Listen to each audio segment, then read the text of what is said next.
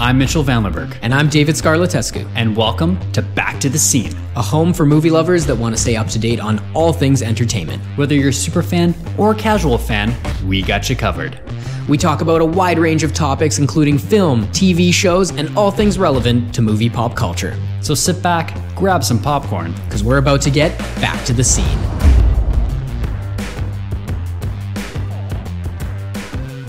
Welcome to Back to the Scene, everyone. Another episode.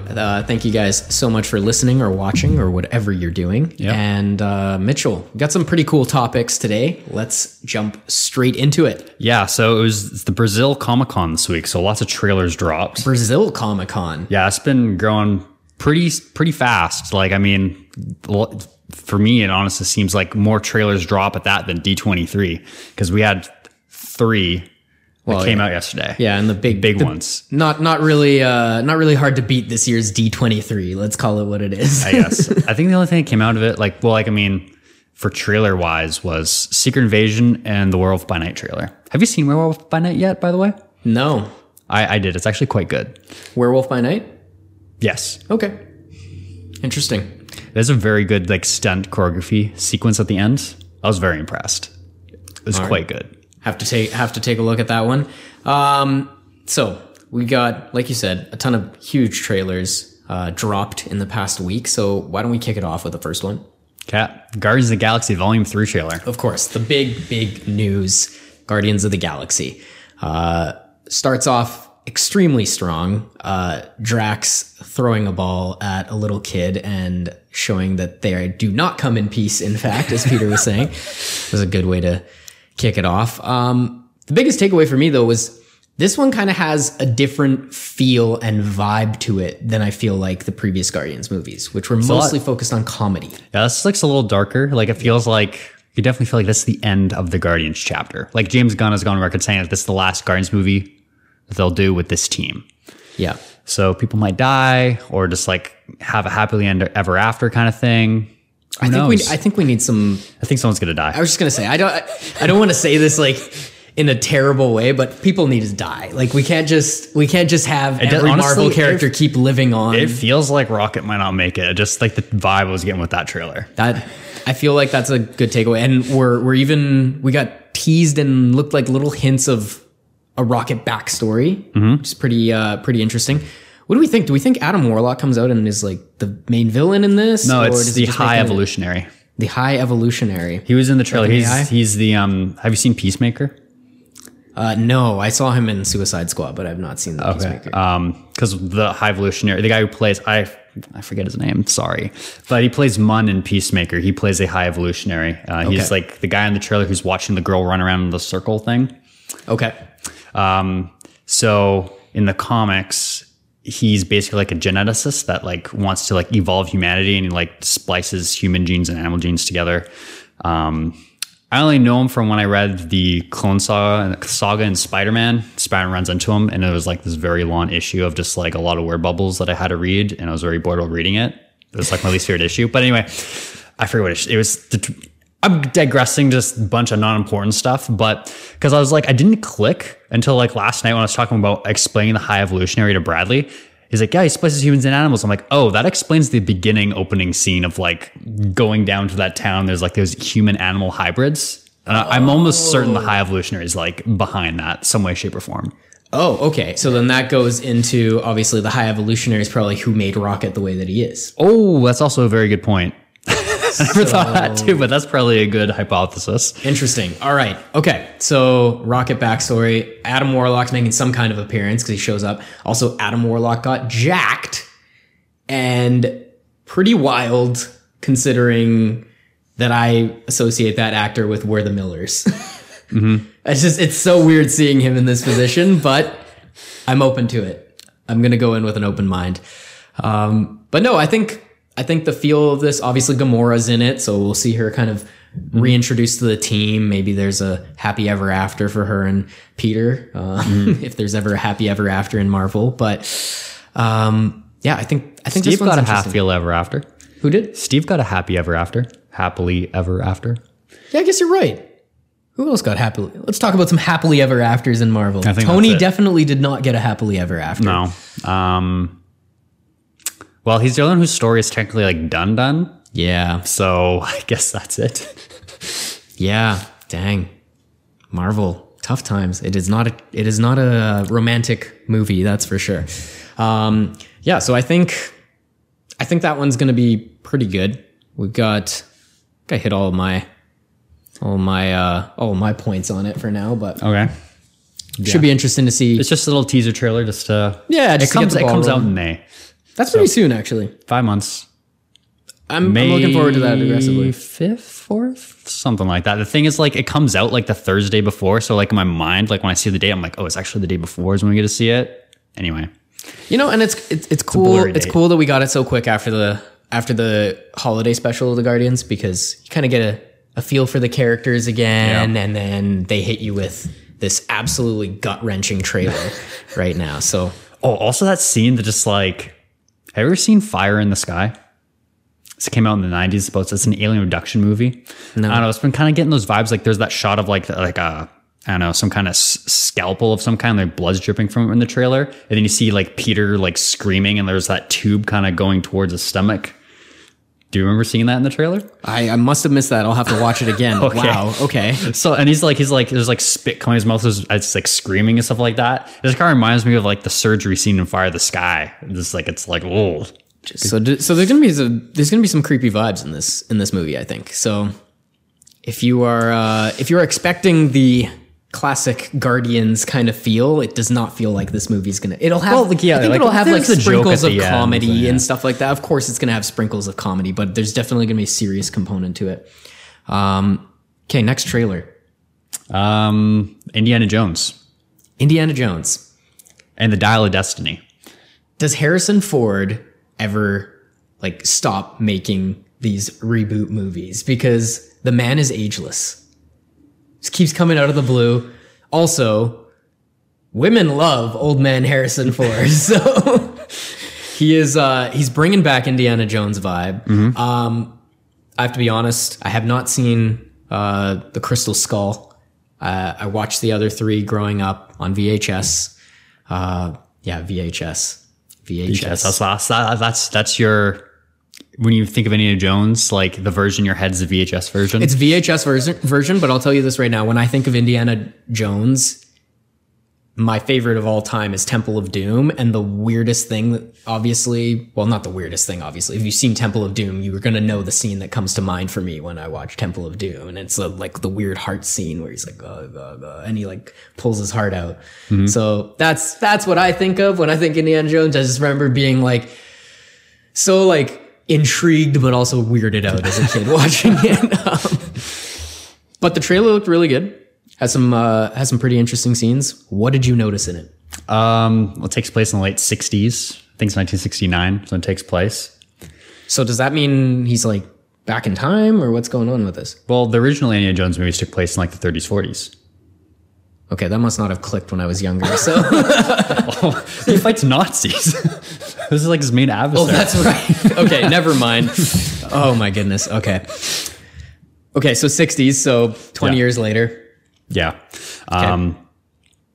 But yeah, the main villain, Mads Mikkelsen's playing him. And I believe they also released a bio or like a synopsis actually of what the film's about. Basically, Mads Mikkelsen character was an ex-Nazi that basically wants to fix his past mistakes.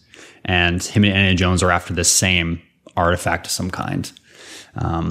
So whether that is Mads Mikkelsen trying to fix the history of, I don't know, his Nazis' past regrets, or I don't know, maybe he is like full on, maybe I want to take this, I guess maybe I'm assuming it's the Dial of Destiny because that's what the name of the movie is, to get it to go back in time and make Nazis supreme. I don't know. But either way, it's kind of cool. And also the de-age of Harrison Ford is kind of cool. So we get like flashbacks of like, I'm assuming what would be, an adventure that Indiana Jones had like 20, 30 years ago that would be relevant to the plot. No, that was cool. They threw little teasers into it too. I really, really liked the quote that he had. Let me pull it up. I wrote it down so I don't butcher it, but it's not what you believe, it's how hard you believe it.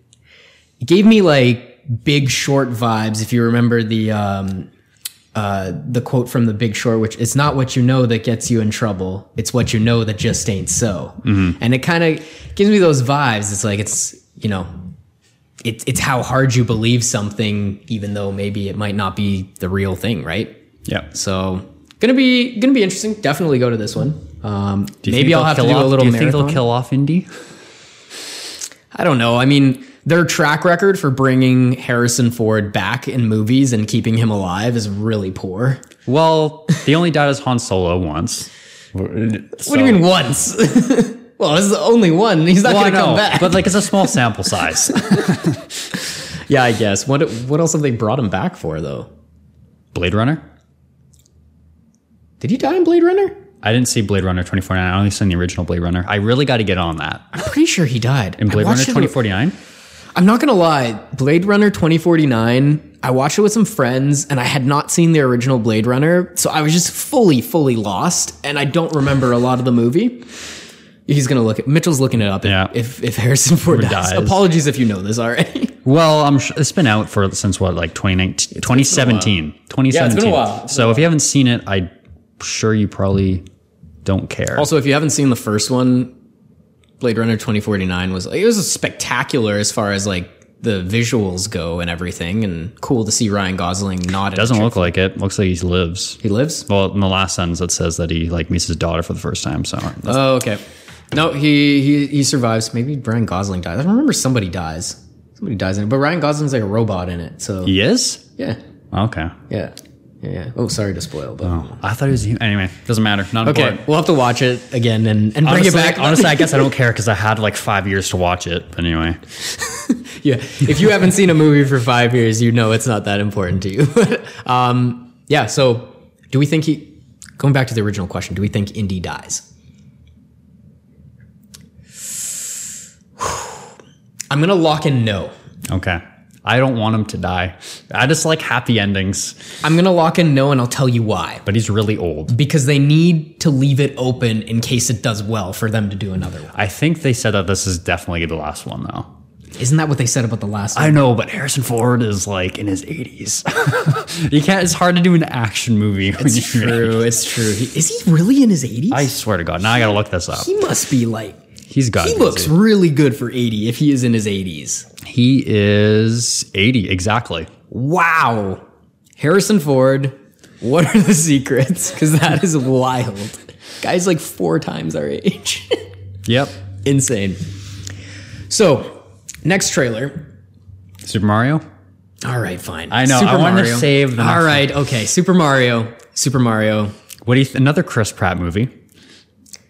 Okay, so... I have one problem with both the trailers I've seen with Super Mario. Is it the voice? Yes. I don't think the accent is strong enough, and it's bothering me.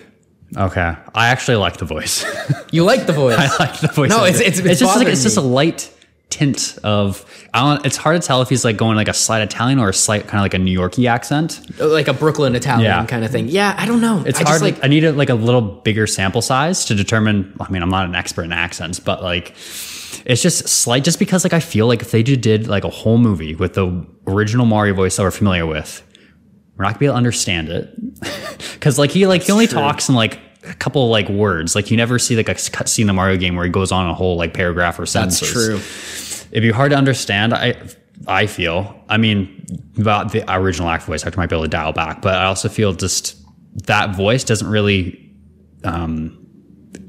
do well. I think with like different like ranges of like dramatic and comedy and stuff like that. I think it would just be really hard to do. Yeah, and I mean, they went so different. I guess it's not that bad because they changed everyone's voice, not just his. I think Charlie Day fits very well as Luigi. Yeah, and I do like Bowser. I thought Bowser was kind of like Jack Black. Yeah. Oh, is that who it is? That's Jack Black. Very cool. Do you want me to run through the voice list? Yeah, hit the voice list. So Chris Pratt is Mario. Yep. Charlie Day, from Horrible Bosses, is Luigi. Yep. Jack Black is Bowser. Seth Rogen is Donkey Kong. That's good. Keegan Michael Key is Toad. Anna Taylor-Joy is Peach. Yep. Who else have we got? Kevin Michael Richardson is Kamek. Okay. And then Fred Armisen is Cranky Kong. I think that's it. Actually, no. Sebastian Maniscalco. I'm not sure if you're familiar with him. He's a comedian. No. Anyway, he's the voice of Spike, Mario and Luigi's boss. I have to say, where do you store all this information? If you're just listening and not watching, he has no phone out. He's just like pulled all of this out of his head. Okay. Incredible. You didn't just do the main characters like I thought you were. You just trickled a few like random ones in there as well. And the original voice actor for Mario and Luigi, Charles Martinet, has a cameo in the movie, but it's not announced what it is. That's hilarious.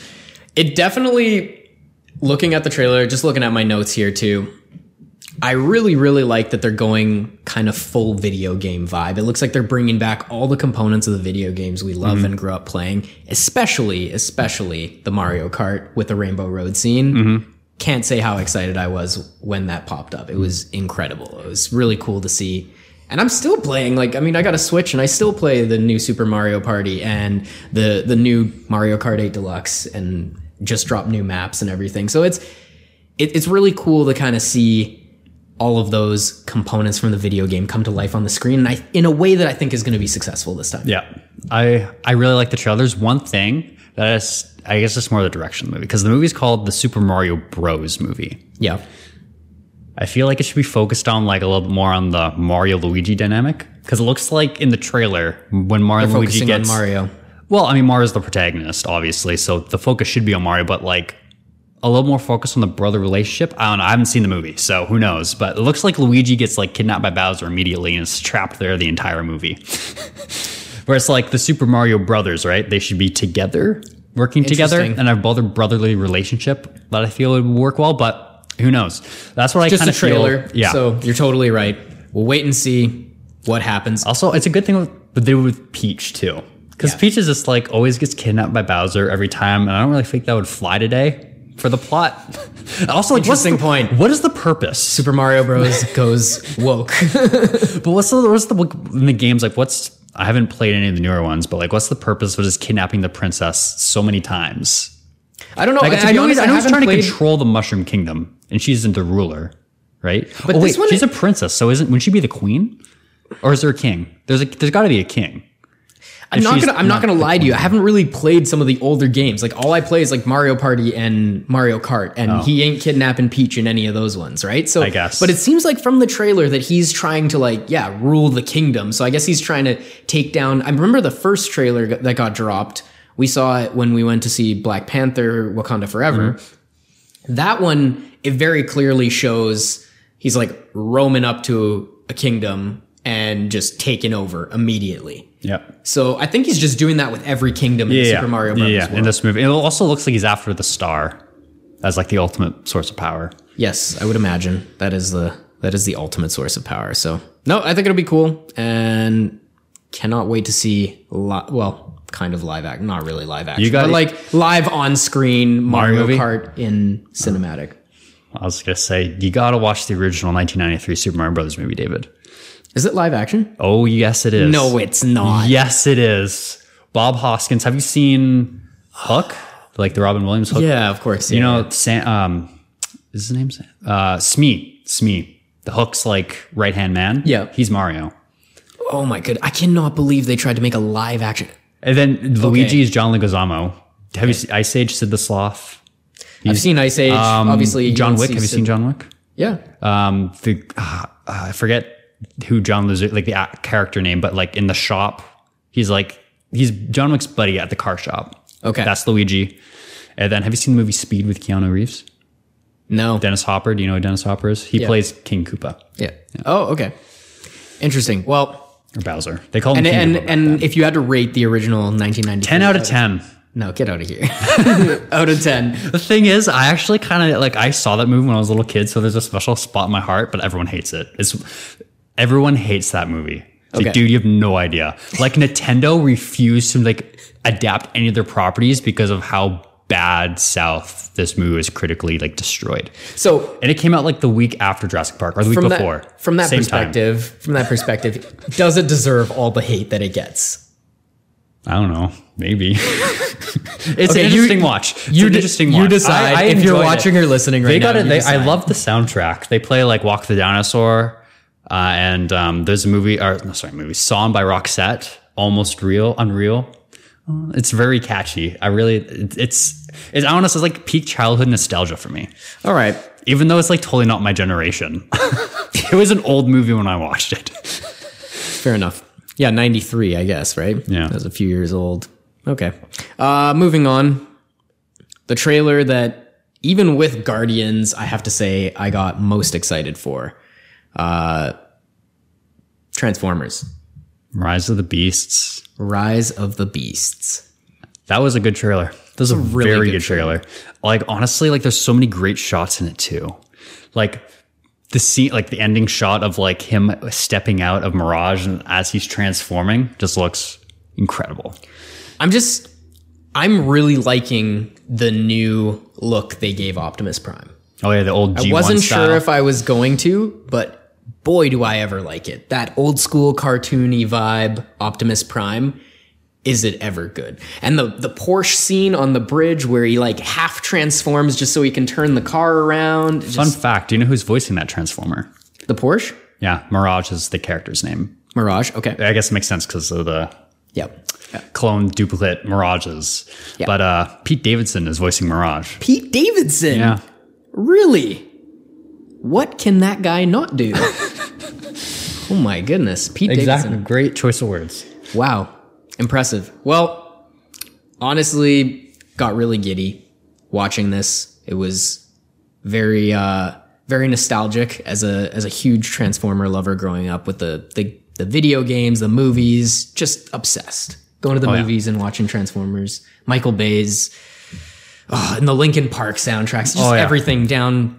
All down of them to a have T. great soundtracks. So good. I wonder who they're going to get to, because this is because it's the second one in the reboot, because it takes place in the same universe as Bumblebee, and Bumblebee was a reboot. Right. Haley Steinfeld did the song for that one. I wonder who they're going to, if they're going to have a. They have to have it's Transformers. They have to have an Unreal soundtrack. It's just not gonna. It's not gonna work if it isn't. I mean, and if we don't have a motivational speech from Optimus Prime to a dope soundtrack, I mean, I don't know. It has to be in there. Yes. All of the Optimus Prime speeches are great. Even though it's not a speech, what is love? I think it's in Revenge of the Fallen, where one of the, I don't know, government guys is just like hypothesizing why the Decepticons are still on Earth. And they're just like, the only reason is because they're hunting you Autobots. Leave. We don't want you here. And he's like, Optimus just gets up right into this guy's face and says, okay, you tell your presidents, if you want us to leave, we'll leave. And, what if we go? And what if you're wrong? I'm not doing it right, but the quote is just like this, how he says, what if you're wrong? It's just how he does it. It's just his dialogue is so good. It's chilling. I wish I know the exact quote in my head, but just like whenever I watch that scene, I always get like goosebumps. I'm like, oh, yeah. Plus, like, I can't like imagine Optimus Prime without Peter Cullen doing the voice, because I know. Yeah, he's just become that character. Mm-hmm. You think Optimus Prime, you think the voice, and it's there. And then Ron Perlman is voicing Optimus Primal in Rise of the Beasts. Oh. Yeah. Interesting. The gorilla guy. So, this is actually a good time to segue into rating in order our top Transformers movies, excluding like Bumblebee and all the other stuff. Just the Transformers. 1 to 5. The 1 to 5. Okay. Hit it. Go? Hit it. Like I'm just gonna say all 5 in a row. Should I go 5 to 1 or 1 to 5? Let's go 5 to 1. Okay. Number 5, Transformers: Age of Extinction, the 4th one. Okay. And then number 4 would be number 5. It's confusing. Okay. Number 4 would be Transformers: Last Night, which is the 5th one. Why? What makes that one above the other one? Just out of curiosity. Both Mark Wahlberg, both kind of the new revamped style. I like Bumblebee's arc in that one. Right. And I like that Bumblebee speaks. That's a weird reason to put that movie above. I don't know. Bumblebee's my favorite Transformer. And just kind of like, I kind of got tired of him just making the beeps and the noises. Yeah. And I kind of like, it's about time he finally got his voice fixed. Yep. Yeah, it's true. Why did it take till the 5th movie? Well, they finally found a little part for him to. Yeah, I know, but I like Bumblebee fighting Nemesis Prime or whatever was great. Yep. Even though it's such a small segment of the movie. Yeah. But still, I don't know. I don't like the final battle, and I thought there was a cool reveal that the Earth was Unicron the whole time. Yeah. Interesting. Okay, moving on. Then number 3 would be the first Transformers movie. Really? I know. Interesting. That's most people's favorite, actually, most of it, which people that honestly hate the Transformers movies, which is a lot of people, they say the first one's the best one, but I put it at number 3. I feel like when we rate Transformers, though, like the 5 movies, it's in 2 separate parts. You have Age of Extinction and The Last Knight, and then you have The original trilogy, because they're just so... They're all directed by Michael Bay, though. They are, but they've just got a different feel. vibe. You know what I mean? Yeah. It feels like they're more like concluded like rap story. Yeah. Okay. Number 2 would be Revenge of the Fallen. Revenge of the Fallen. And then number 1, that obviously makes the Dark of the Moon number 1. Dark of the Moon number 1. Why? Just the whole movie, David. I love the Battle of Chicago. I love the story of Sam's journey on, like, everyone keeps telling him, like, you know, even though he's this huge important part of saving the world in the first movies, he's really just the messenger. So it's him kind of coming to his own and learning to try helping save the day without the Autobots for a little bit section of the movie. And honestly, I just felt like I was on the edge of my seat, like, throughout. Yep. Well said. It was very good. Good one. And I love the comedy, even though it's incredibly dark at some points. It is. It really is. Like, literally, a guy jumps out the window, and I think he committed suicide, and they're taking pictures of it. Yeah. Yeah. It's really dark. It was a tough time. He didn't kill himself. He got thrown out the window by a Decepticon. Well, he was murdered. Yes. Okay. Mine's similar but different. So I've got The Last Knight in 5th place. Okay. I just thought it was, I guess, to explain myself a little bit, I just thought there was just so much going on. There's a lot. Just too much happening at all times. Again, at the end of the day, I'm not going to complain about a Transformers movie. I did sit through it and I enjoyed it. But Still a 10 out of a 10, right? Well, I have Age of Extinction, number 4. I thought it was unique, and I think they did an interesting spin on kind of trying to reboot the franchise without rebooting it. Yeah, without rebooting it. And there was also that recent, like, huge revelation about Age of Extinction. It was that, like, the government killed off all the Autobots, and that's why Optimus Prime and Bumblebee were, like, the only ones left. Mm-hmm. It was, like, recently went public on, like, or not public, but it came to everyone's eye on like TikTok and stuff. Well, like, I mean, the plot of the movie it's an assumption. It's an assumption more than, because, like, they killed Ratchet at the very beginning of Age of Extinction, which I know my brother, by the way, is a massive Transformers fan, like, massive. You just seen, like, our bedroom growing up, like, under his bed he has this whole, like, crate of, like, every single Transformers toy there is. Still has them. They're hidden away. You just told everyone the hiding space. Well, I think some of it's in his closet, some of it's under his bed. I know, like, anyway, I'm not getting way too much into it. Anyway, and, like, the toys from the movies and the shows too. Yeah. Like, so, like, it was, like, both versions of the same characters from different mediums. Wow. Super fan. Yeah, massive. So anyways, he loves Ratchet? Yeah, he loves Ratchet. It's like, actually, his favorite character is Ironhide, and he died in Dark of the Moon. And then Ratchet was the second favorite character, and then he died immediately in the opening scene of Age of Extinction. So he was very disappointed. Yeah, and there's that moment where Optimus Prime, like, tells the Autobots to run, almost, I believe is what it was. But yeah, also, because, like, a lot of the times when Transformers die in the movies, like, remember when Jazz died in the first one? He got ripped in half. Yeah. Optimus is like, oh, Jazz. Whereas, like, when Ratchet died in Age of Extinction, at least Optimus Prime, when he saw Ratchet's head in the Symmetry Wind base when they infiltrate, he's like, Ratchet! And he, like, loses his crap. Yeah. So it's like, you know, it's your friends that die. You'd think you'd give a little more of a...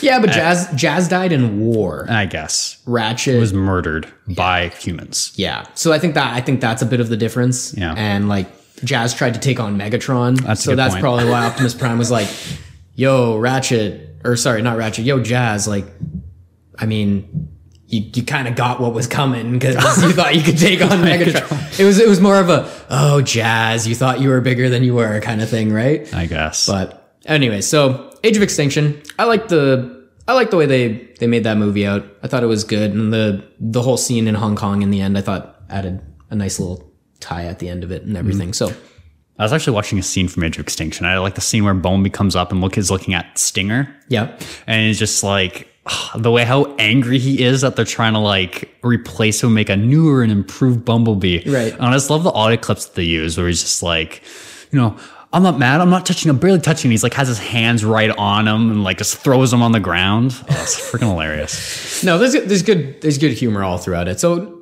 I don't think those movies are necessarily bad. I think they get more hate than they deserve. But yes, obviously the original trilogy is what we're really rating. So at number 3, I have Revenge of the Fallen. Okay. And this was a hard one because I really, really loved Revenge of the Fallen growing up. And again, talk about a movie that got way more hate than it needed to.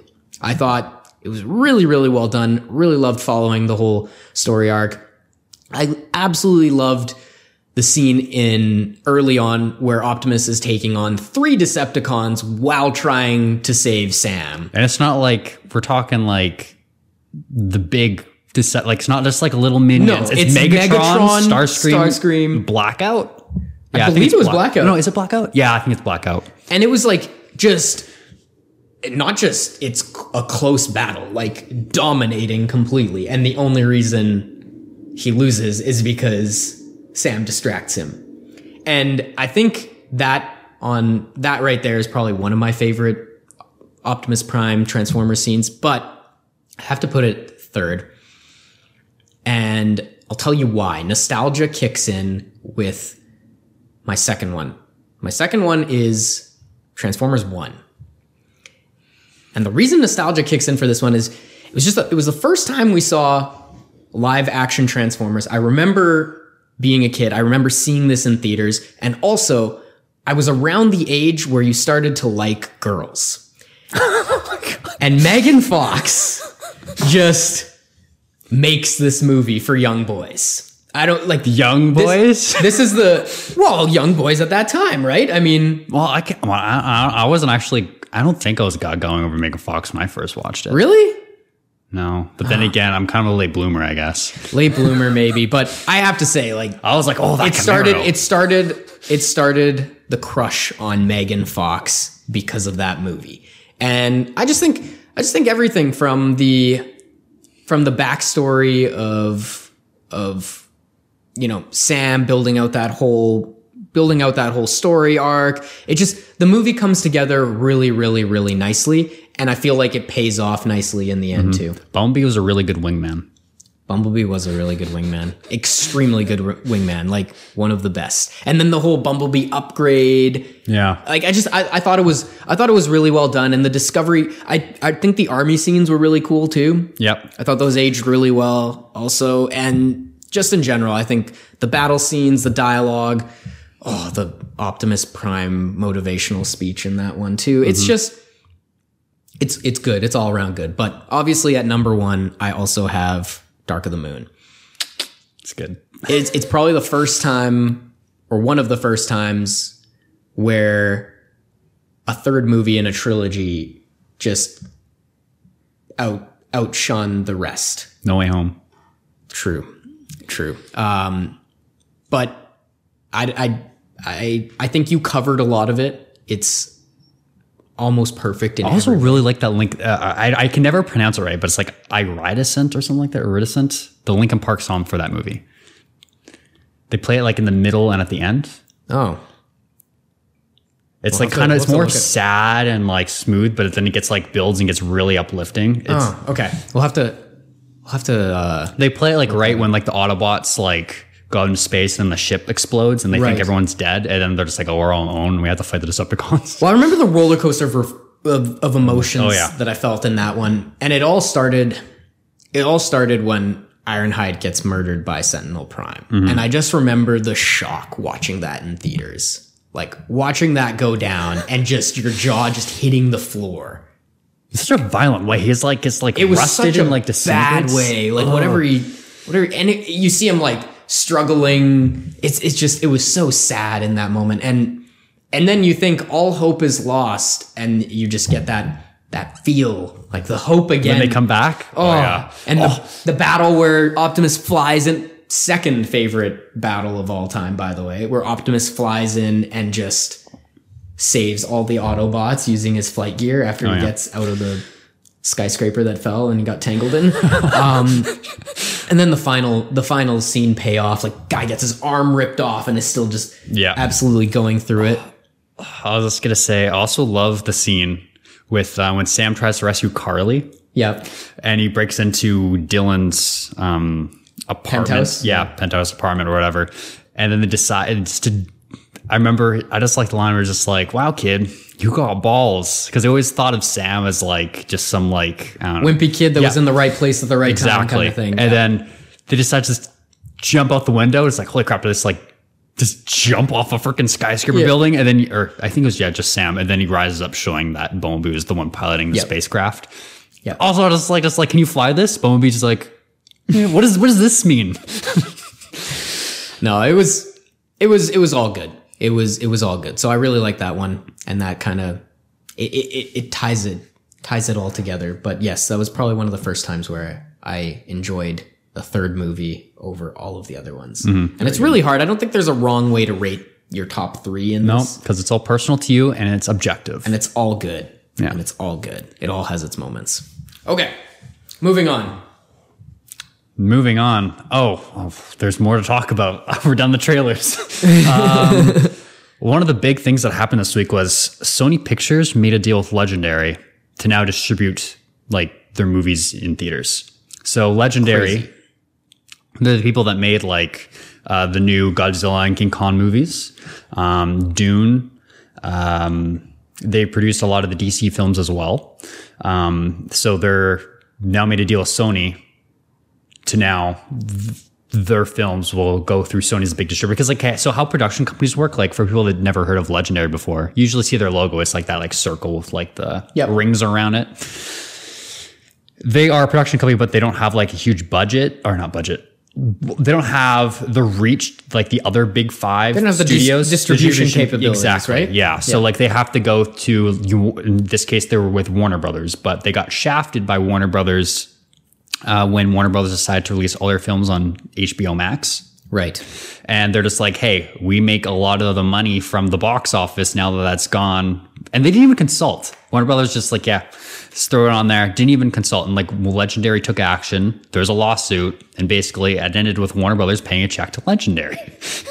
Totally fair. And then after that, they just got burned. So like they didn't blame them to go to other studios. And shop they around. went Sony, because guess what? Sony doesn't have a streaming platform. Boom. I think it's the only one, because we got Disney. They got Disney Plus. Paramount's got Paramount Plus. Universal's got Peacock. What am I missing? Warner Brothers has got HBO Max.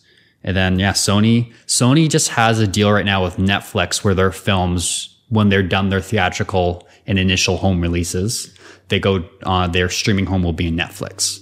So do you think Sony will now do a streaming platform? I can't say never, but I don't think just doesn't look likely in the near future. Because like I remember when they're at CinemaCon, they made a huge. I mean, at CinemaCon, all the studios are sucking up to the movie theater owners, because at CinemaCon is like where all the theater owners go to, and it's like the huge convention, and all the movie studios come and like present like their upcoming slate of movies that they're going to put in theaters. Everyone like sucks up to movie theaters, but Sony is like the only real one that's like, it felt genuine, because they don't have a streaming platform to throw stuff online to. So this is a good move. So Sony didn't just negotiate a deal with Legendary where they distribute their products. They just all out bought Legendary. No. Like they made a deal. Oh, they made a deal. Yeah. Okay. So they didn't buy them, because I think Dune is still going to be released through Warner Brothers, because I think they still have like underlying. I think it's kind of like more like a first look deal. I don't know the exact terminology, but like whatever movies that Legendary wants to put out, Sony's going to be the main distributor on that. Gotcha. Okay. No, that's pretty big news, and obviously good for Legendary. Because like Legendary was with Warner Brothers for like a long time. Yeah. As far as we can remember. Yeah. As far as we can remember. Interesting news. Next. Glass Onion came out last week. Glass Onion. Yeah. Are you familiar? Nope. Have you seen Knives Out? with Daniel Craig. I haven't seen it, but I've heard of it. So it's a murder mystery.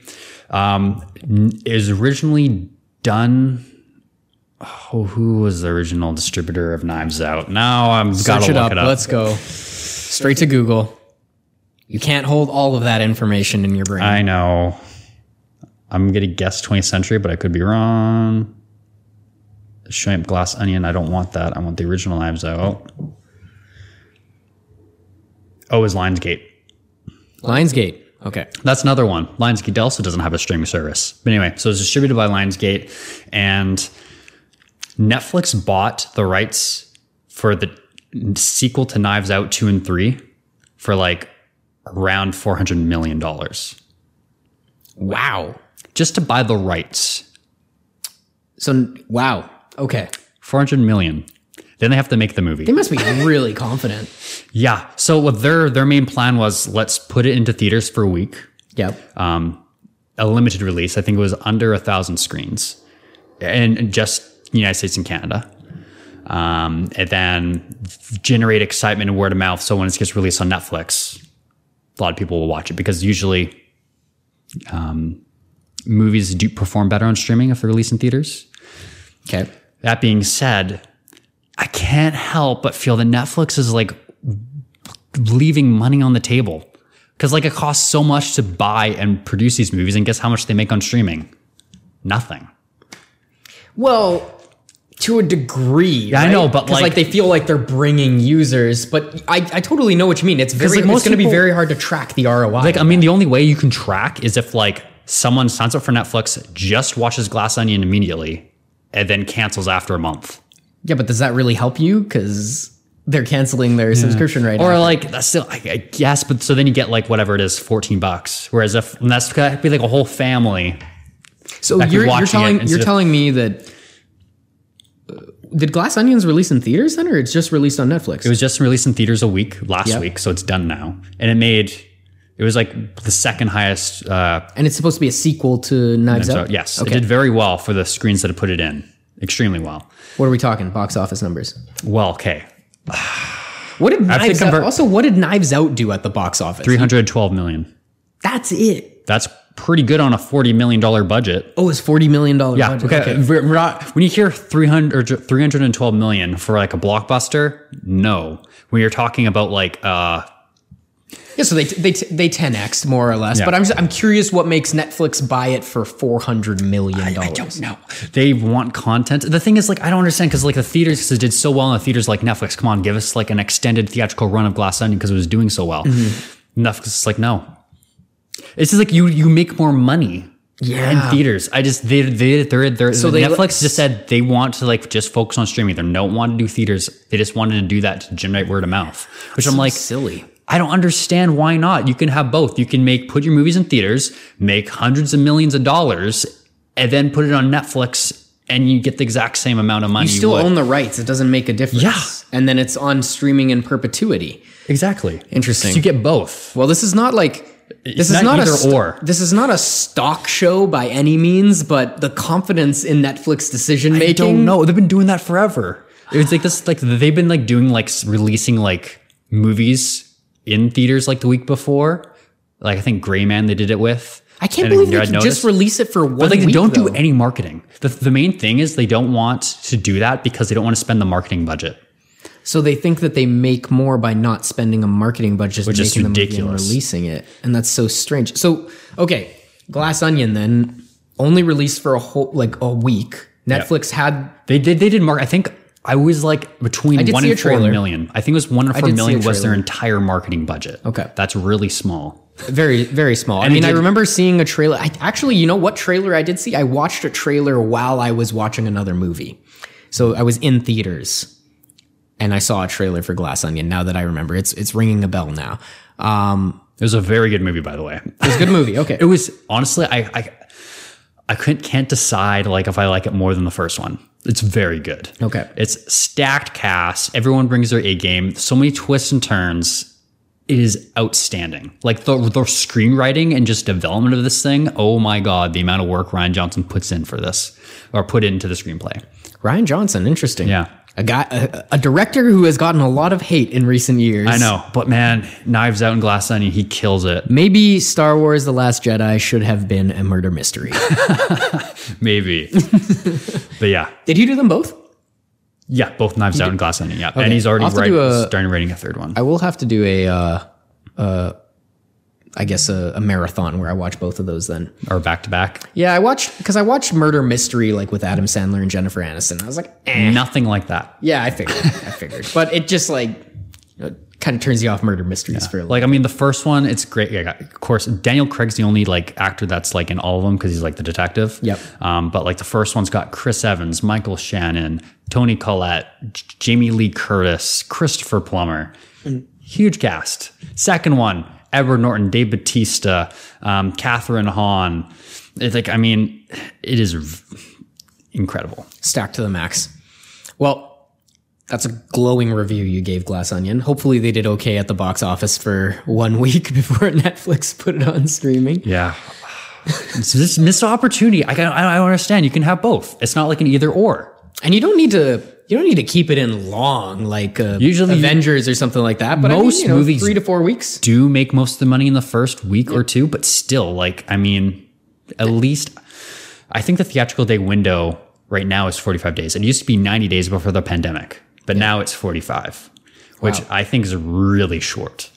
That's like, it's because like a movie comes out in theaters and then like, I'll watch it eventually. Then you're like, oh, it's already on streaming like a month later. Interesting. 45. Yeah, you're right. That was, I remember how long we had to wait for movies like Harry Potter to go on 90 days on DVD. Yeah, that's crazy. 90 days. And now it's 45. You're right. Our Top Gun got a Tom Cruise push for Top Gun to get a full theatrical. I think it was 90 or 70 days, but like it was there for a long time. Yeah. I remember that. Yeah.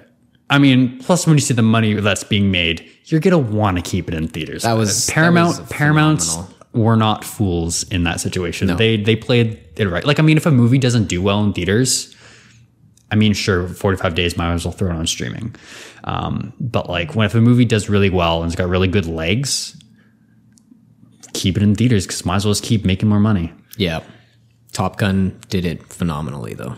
Yeah. I have a feeling with Avatar is probably going to be the same way. Probably not going to see Avatar pop on Disney Plus 45 days after. Oh, not a chance. I can't see Avatar being in theaters for less than like 60 days. Yeah. Agreed. I can't. Agreed. Also, side note to Avatar, just was thinking of this. I go to Disney World mid-February. Yeah. The lineups are already really bad for the Pandora ride. Good luck. Like literally 2 months after it releases, the new Avatar releases in theaters. Let's just call it what it is. I'm toast. I'm going to be standing in line forever. Instead of Avatar, you could go to the Rise of Resistance and Web Slingers instead, because nobody will be on those. I was going to go to those regardless, but the thing is, I know, but like you got to do like. I was looking into. I know, but they're also like really hard to get into, like originally. Not anymore. Well, the Rise of Resistance is not that bad because I've been looking at the times and everything, and you have to stay in one theme park the whole time. That's the thing. So Avatar is, contrary to what you would think, is not in Hollywood Studios. It's in Animal Kingdom. Okay, which maybe is theme wise it fits better. Well, because they actually built Pandora to a degree. Like you can walk through Pandora at night with like the glowing. So we'll check it out and everything. But anyways, side note, I'm just saying lineups are going to be bonkers because all the hype of Avatar. You're going in February. Yeah. Are you by any chance on they go on there the same day in the Super Bowl? I'm gone Super Bowl weekend. Oh, that'd be okay, dude. Super Bowl's huge in the States. Go to Disney World on Super Bowl weekend. No one will be there.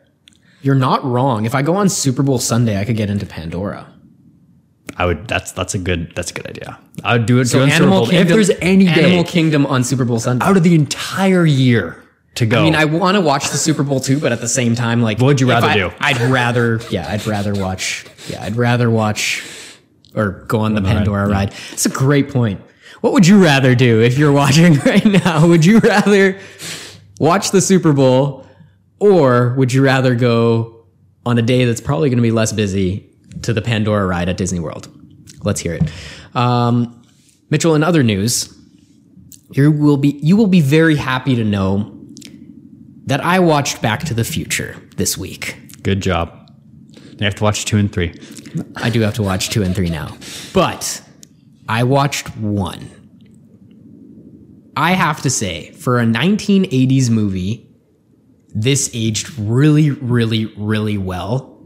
And I fully understand why it's in your top 5 that we did a rating. If you have not listened to that podcast, go back and listen to that podcast. Yeah, really, really phenomenal. I thought, like you mentioned in that episode, the foreshadowing and the little breadcrumbs that were dropped all throughout, absolutely, absolutely phenomenal. Even the special effects were pretty cool. Mm-hmm. It didn't get remastered or anything, hey? Nope. That's just all original? Just the only thing that got remastered, I guess, would be the film transfer to 4K. No, that was honestly, yeah, aged really well. Only thing that was kind of a little bit like, that's cheesy, was George, Marty's dad's acting. I thought was a little overboard with the nerdy side as an adult, and Biff, just the dynamic between the two of them. At the same time, it fits because it kind of shows that they never grew up, both of them, out of their high school relationship. So that would be the only thing I would possibly critique. But other than that, I mean, I genuinely thought that was a phenomenal movie. So I will say, was kind of worried going into a movie that was made in the 80s, but overall gave it a really good I would give it a really good rating. Did I tell you about like they cast Michael J. Fox like several weeks into filming? Really? Okay, so anyone that's Back to the Future fun facts knows this, but like for those that don't know, Robert Zemeckis and Bob Gale originally wanted Michael J. Fox to play Marty McFly. However, he was on a TV show at the time called Family Ties, so he wasn't able to film Back to the Future. So they got Eric Schultz to play Marty McFly instead, and they filmed for like several weeks. I forget the exact number, but several weeks of filming with a different actor, and they're looking at the dailies back to the studio, and it's like, this isn't hitting the way we want it to. Like I think it's like the jokes weren't landing the way that they envisioned. And it's just not that he wasn't a bad actor. It wasn't the tone and vibe that they're going for. And then I think by then it was, the summer, and Michael J. Fox scheduled to open up a little bit more. So there's like, hey, Michael, come in, do a test. And then they unfortunately had to fire Eric Schultz and reshot everything with Michael J. Fox. Wow. But I mean, in the end, it worked out. Yeah, maybe is the reason why it is. It kind of begs the question, though, what makes a movie so historic and legendary like that? Like, did the directors have any previous experience? Did they do any work that was considered really good at the time? The only thing, like, when I think of Robert Zemeckis, I always think of like, he does like other big movies like Who Framed Roger Rabbit and like Flight and stuff like that he did, but like, were they before or they're after? I can't think of anything off the top of my head. So was Back to the Future kind of the kickoff for him? I'm going to look up something I don't know off the top of my head. Big surprise. I know. Well, Mitchell is like an encyclopedia for movies. Stand by. Romancing the Stone. He did that with Michael Douglas. Familiar with that one? Not at all. Okay. So he directed 3 movies. He wrote 1941, which Steven Spielberg directed. I did see that one. Those were all before Back to the Future. Back to the Future. So he had some reputation, but not to the degree like of I remember the kickoff from Christopher Lloyd, who plays Doc Brown, when he said this, reading the script, they didn't know. It was just another movie. Did not think it was going to be the cultural phenomenon it turned out to be. Like, who would? Yeah. But yeah. So it's interesting because that director kind of has a similar career almost then to someone like Christopher Nolan. Directed a few really good movies in the early 2000s. Nobody really knows much about them, but then boom, pops on the scene with Batman Begins. Does okay. Really pops with The Dark Knight. Yep. Obviously, everyone knows Christopher Nolan now, and he's got the reputation. But it just, like I said, it begs the question, what makes a blockbuster, like an all-time blockbuster that we're still talking about almost 40 years later? But I mean, like, now that I'm like flipping through, I'm like, oh yeah, of course. How can these not remember this off the top of my head? But they're all after Back to the Future, like Forrest Gump, he directed, Castaway, Polar Express. But it begs the question now again, if any of the movies he did before that flopped, would those ones have become big blockbuster hits on their own? It almost like it's that same argument with music, right? I mean, a regular song that's sung by somebody that nobody knows, is it as good as if, I don't know, Elton John or the Beatles or modern times Drake sings it, right? I would say I think also it's a product of the audience of the time. Cause like, for example, like directors and movie stars like today, I feel isn't as big as a presence as it was back then. Like I remember when that Scarlett Johansson movie, Lucy, came out. That flopped at the box office. I loved Lucy. But still, no one went out to see it. I remember watching it in theaters. It was really good. So, like, Scarlett Johansson was, like, the biggest movie star on the planet. It's true. And no one to go see it. So, like, you don't really see... Like, even if you have a big main star in your movie, you're not guaranteed a box office success. Like, if your movie's terrible, like, way back in the 90s, and you have a big-name actor... guaranteed like, oh, we're going to probably do decent. No, and that's the thing. And I don't even mean necessarily from the actor perspective, but the story. It's like, could Back to the Future have been directed by somebody else and still been as good as it was just due to the writing and the story? Well, Robert Zemeckis co-wrote the script, so... Okay. It also helps when you're writing and directing. It's true, because then you get the vision of... How many movies nowadays are actually written or co-written and directed by the same person? Quentin Tarantino writes and directs his movies. Does Nolan? Sometimes, maybe. I don't know. Well, let me look that one up while you say a few more. Man, off the top, I always think Quentin Tarantino for writer director. Oh, Ben Affleck, I think, does writing and directing.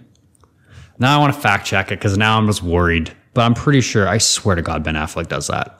Christopher Nolan, Quentin Tarantino, Paul Thomas Anderson. Okay, yeah. Woody Allen. That makes sense. Charlie Kaufman. Stanley Kubrick. Joel Cohen.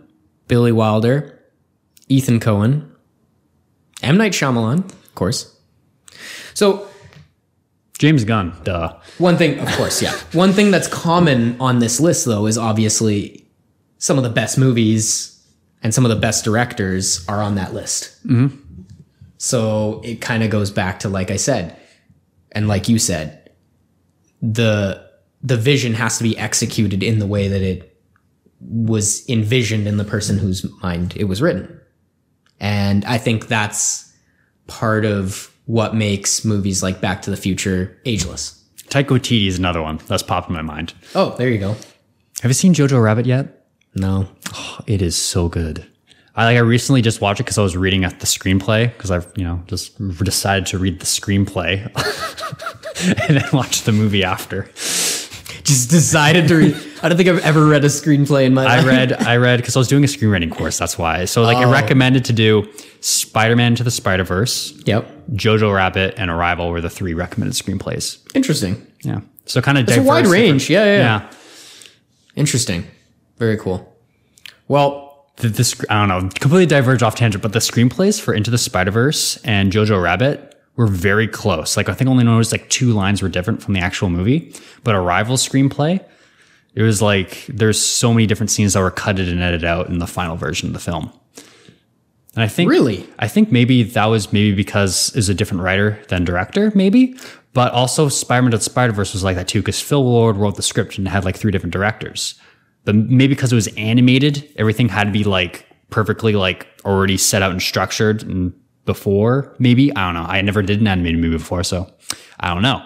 But it makes sense though. Taika Waititi's script would be close to his final product because he's the writer and director.